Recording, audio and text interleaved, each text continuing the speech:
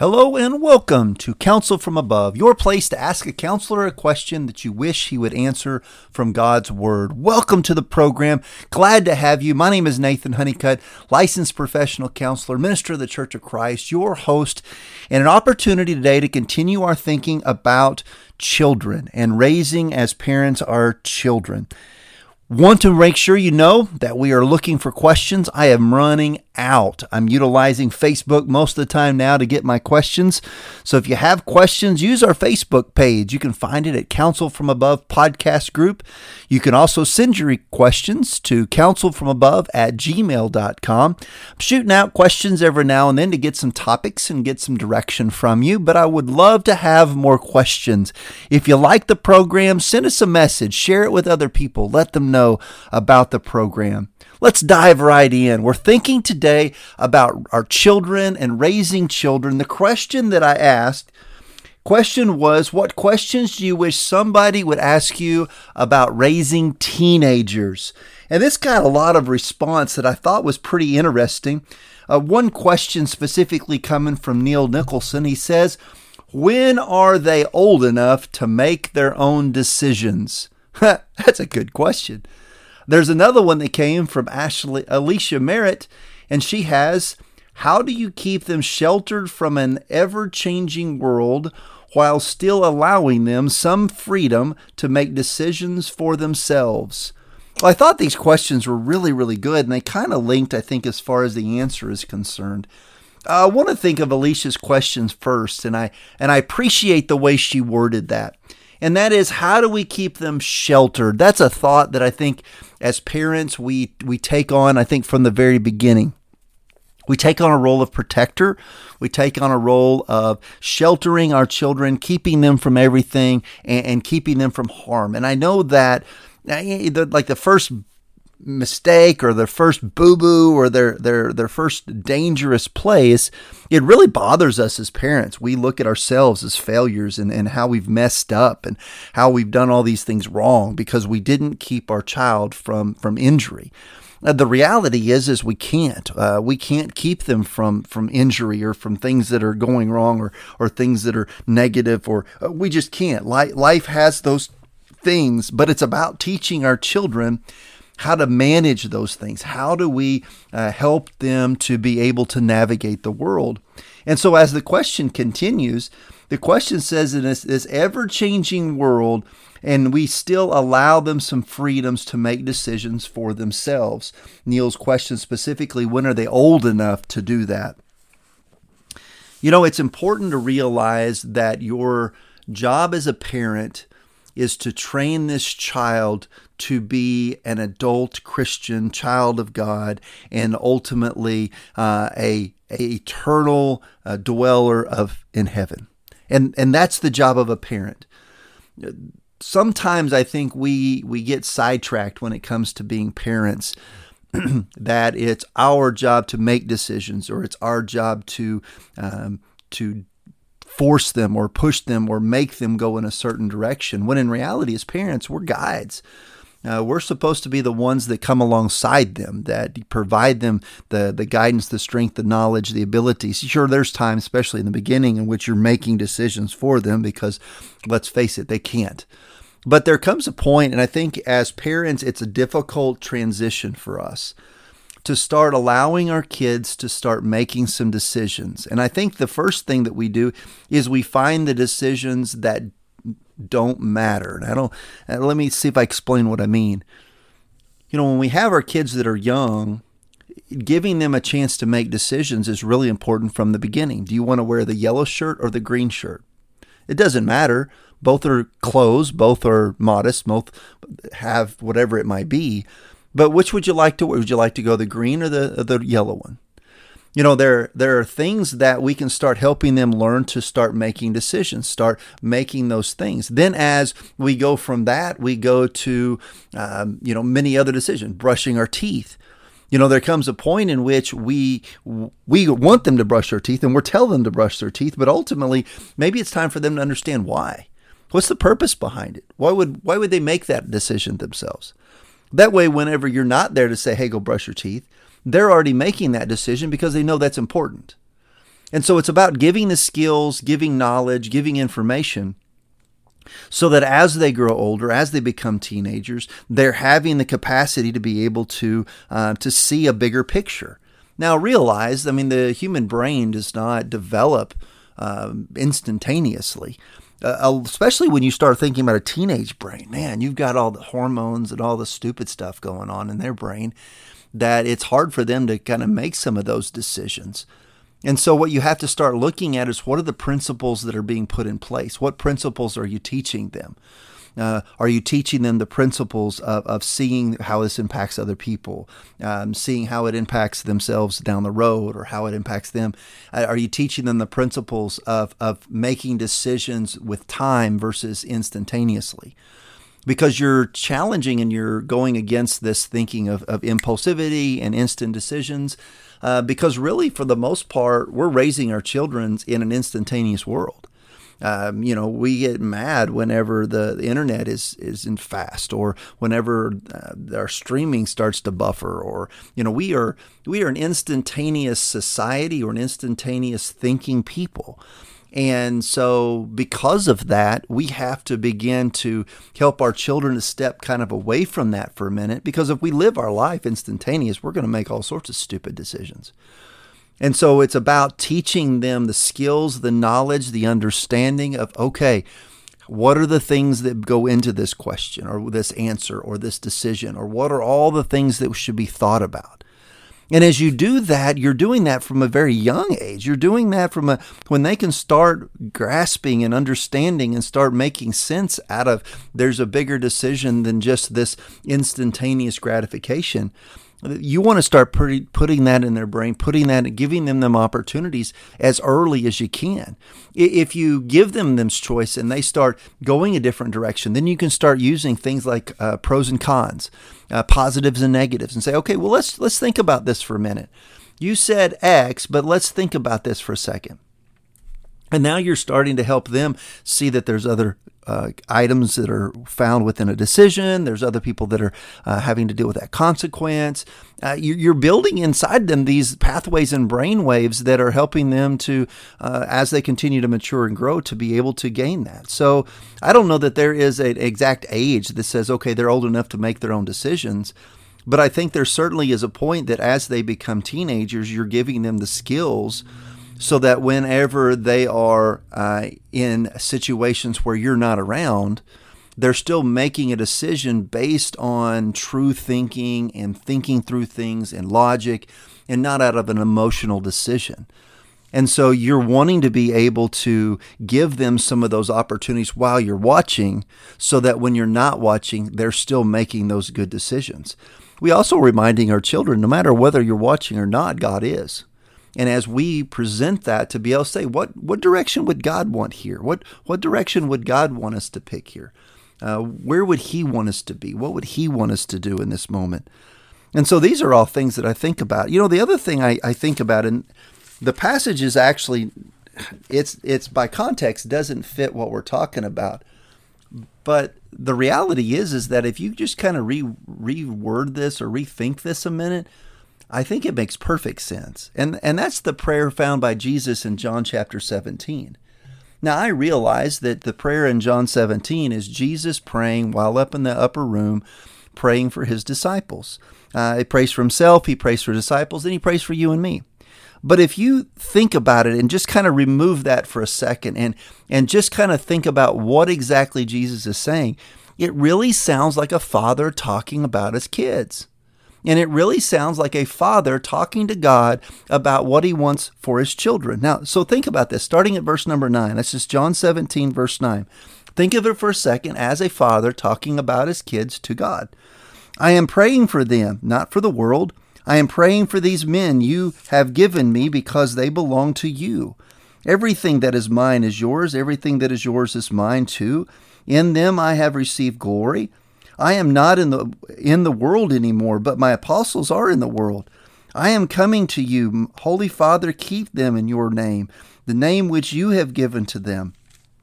May they be united as we are. When I was with them, I was always keeping them in your name, the name which you have given to me. I have protected them. Not one of them is lost, only the son of destruction. The scripture must be true. Now I am coming to you. I am saying these things in the world so that these men may have my complete joy in them. I have given them your message. The people of the world hates them because they don't come from the world. I am not from this world either. I do not pray that you take them out of the world. Just keep them from the evil one. I don't come from the world. They don't come from the world either. Your message is the truth. May the truth make them holy. I sent them into the world just as you sent me into the world. You start thinking about that. I mean, that sounds like a father is praying to God about his kids. And you'll think about some of the things that Jesus says is he says, I lived this life, and that's what I wanted to instill in my kids. If you and I want to be able to be good parents, then you and I are making decisions based on the material. You wouldn't want them to make that decision. Oh, I've heard the phrase, do as I say, not as I do. Well, that's worthless. If we're wanting our children to make healthy decisions with their freedom, we have to make healthy decisions with our freedom. Sometimes we have to talk about, this is why I made that decision, or this is the thought process, or these are the things that are bigger than me. Or we start having that conversation, and as we do that, we're giving that to our kids. And if you think about this passage, it sounds like a father is saying to God, look, I don't want to take them out of the world, but God, just keep them from the evil one. Keep them from straying or falling into these temptations. Give them the strength, give them the knowledge, give them the courage. Just as we are together, let them be together. And to me, that's exactly what you're finding in this text and passage. Is you're finding Jesus talking to God about his kids, his apostles, his disciples, in praying that they will make right decisions, that they will do those things according to his will. So I appreciate the two questions. Hopefully that answers them. This one comes from Shannon Buck. She says, how do you handle attitude? Oh, man. I think attitude and teenagers are just kind of like hand in hand. I don't know that you'll ever get away from it. Well, how do you handle it? Well, here's two things to think about. Number one, all behavior makes sense if you understand the context. Number two, all behavior is communicating something. Okay? So, number one, all behavior makes sense if you understand the context. When someone is acting, behaving, living, and doing, and you want to make sense of it, sit in their seat. What is it they see? What is it they understand? What is it that they've grasped? What information do they know? What information are they putting together to make this particular decision? So when our teenagers giving us attitude, well, what is it? What is their perspective? What do they see? And then the second thing is what are they communicating to you? What are they telling you by acting this way? Because it's a communication. It's a purposeful communication. All behavior is done out of purpose. All behavior is done for a reason. All behavior, everything that we do has some sort of meaning or thinking behind it, even if it's a short thinking at the time. What is it that's being communicated? What is it that's being presented? Is it, I want freedom? Is it, you don't know what you're talking about? Is it, I know information that you don't? Is it, I don't know as much as you do? What exactly are you seeing them present to you?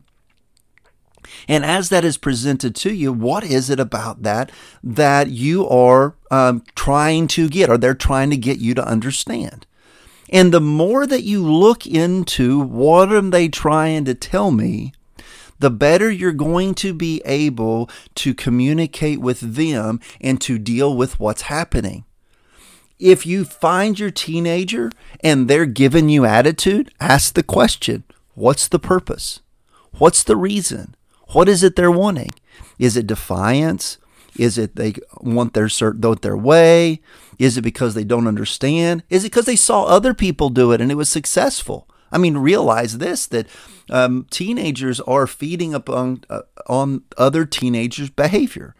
So when they see others give behavior like that, they just assume that's what they ought to do. I remember when I was a kid, there was a particular family that we hung out with a lot. And as we hung out with them, that they would give their mom and dad attitude, and they would talk back to them and things like that. Well, I would go home, and when I did that, I got smacked in the face, or I got whipped. And they were like, "You ain't going to talk like that in this house. That's not what's going to happen." Because I saw it in that world, I thought that it would work in this world. And then I was sorely mistaken. When our teenager is giving us attitude, we need to be asking, how does this make sense? And what is it they're communicating? Because it may be that they're looking for something that you're not giving them, or they're not understanding something that is there. The often other time that comes along that is, what have you allowed up to this point? If I allow my child, if I do not discipline my child when they badmouth or talk bad or talk out or rude, whatever it might be, if I do not correct that, then they're being taught that's an acceptable behavior. And if that's an acceptable behavior, then that will be a behavior that will continue. If you have a behavior such as this attitude that you don't want to see continue, then you provide discipline in order to make that behavior stop. You make it to where that behavior is not cost effective. And so you can do that through whatever form of discipline that you may do. But if you're wanting it to stop, you find out, number one, how does it make sense in their world? Do they see other people do it? Have they been accepted? Has it been okay for them to do this? Whatever the case may be. Number two, what is it they're trying to communicate? And number three, what have you been allowing? Are they doing this thinking that this is acceptable because you put up with it in the past? Because if you haven't disciplined it, if you haven't corrected it, if you haven't got in the way of it in the past, then they're just expecting this to be able to something that can continue. So it doesn't make sense to them for you to get in the way of it now because it was allowed in the past. You think about Ephesians chapter 6 and verse 4. Fathers, don't push your children to the point of rage. Instead, take care of them using the Lord's warning and discipline. As you use God's message, God's knowledge, God's presentation, how would God want you to approach Him? Because we learn oftentimes how to approach our Father in heaven by how we approach our Father on earth. And so this is that way at how would we want them to be, how would God want them to be approaching Him? And so thus, that's how you would manage it. I think those three things are probably your best answer in order to be able to manage that. So the fourth and final question, comes from Lyle Summit. It says, how do you keep teens pure from all the over-sexualization in media? Oh man, we are saturated. I was watching a clip the other day of Jordan Peterson, and Jordan was talking about the fact that a teenage boy in a matter of an hour with an electronic device could see more beautiful naked women than Solomon and all of his wives could have in his lifetime. I mean, it's like amazing what technology has done to promote sexuality in our world. The question becomes, how do you keep them pure from all of that? And I think the answer is an answer that starts way early in the process. I noticed that Nick Martin had placed a message in the chat and said, you can't unless you remove all technology from them. Well, I think you still have the ability to help our kids be pure because you make sure they understand the bigger picture. You make sure that they understand what God's message is and God's desire is going to be and how God would want them to be raised or move or live. And so as you work with them, you start helping them to want to put safeguards in place to protect their eyes, to protect their knowledge. You help them to find value in keeping themselves pure for their spouse. You help them to find value towards God in their physical purity. Because it is absolutely possible for us, though bombarded by these things, to keep our eyes, our thinking, our feeling, our emotions directed in the right place.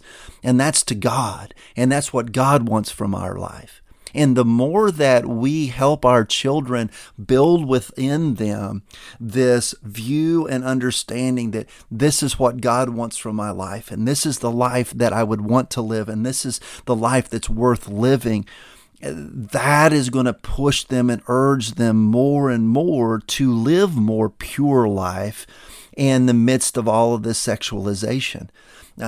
It allows them to begin to see their value outside of what the world claims is value. But there are just so many things that we are getting bombarded with that I think we have to continue increasing our conversations with our kids, knowledge to our children, helping them to see their own value, the value of the body, the value of a marriage, the value of a sexual relationship that is pure. That value is where we spend our time and our energy. Much like our podcast when I was talking to Chris McCurley, we have got to get our heads out of the sand. And we have, as Christian, godly people, have to stop acting like this conversation of sexuality is a bad conversation, because Satan is overrunning us. And if we don't have that conversation with our kids, and we're not upfront about it, we're not doing that, though having those conversations, then there is no doubt in my mind that the world is going to get to them. And so we have to have courage, we have to have strength, we have to have a willingness to say this is what God wants. I mean, let's ask the question. We have a book in the Bible that is directly related to the relationship and sexual relationship between husbands and wife, and it's called the Song of Solomon. Have your kid ever read that? Have you ever sat down with your child to talk about this is what the marriage relationship ought to be like? Have you ever sat down with the book of Proverbs and gone through Solomon's direction about how to pick a good wife, or how to pick a husband, or how to understand relationships, or the importance of connection with someone versus sexuality? I mean, have we actually went into his word and said, hey, this is what God wants us to know and understand? My guess is probably not. Well, why not? God gave it to us. God said, here's the information you need. Here's how you can grow this. Here's how you can understand. Here's how you can draw closer to me. This is the true purpose. Don't listen to what Satan tells you. Because of that helps us to teach our children the right direction. How do we help them be pure? How do we help them stay pure in this world? We help them to know their value in God's eyes and to give to God, as Romans chapter 12 verse 1 says, a living sacrifice, holy and pleasing to God. That's how we stay pure. Man, I sure appreciate the questions and all the things that are there. Lyle had given another question talking about bullying, and I had another question that's on the emails about bullying. So I'm going to put that and plug that in very soon. So I'm going to set that one aside, and we're going to capture and talk about that in the future, because that's not just a kid thing. That's an adult thing as well. And so I want to talk about that maybe in a future podcast. But I sure appreciate your attention and being a part of the program. Remember, send me your questions. Put them on their Facebook page, which is called Counsel from Above Podcast, or send it to me at counselfromabove@gmail.com. Know that we're always here listening to you, wanting to find what your thoughts are. Give us some feedback as we continue this journey, as we continue along the path, as we listen to what God wants, do what God wants, but ultimately have a people and be a people that listen to exactly to what God wants from His counsel from above.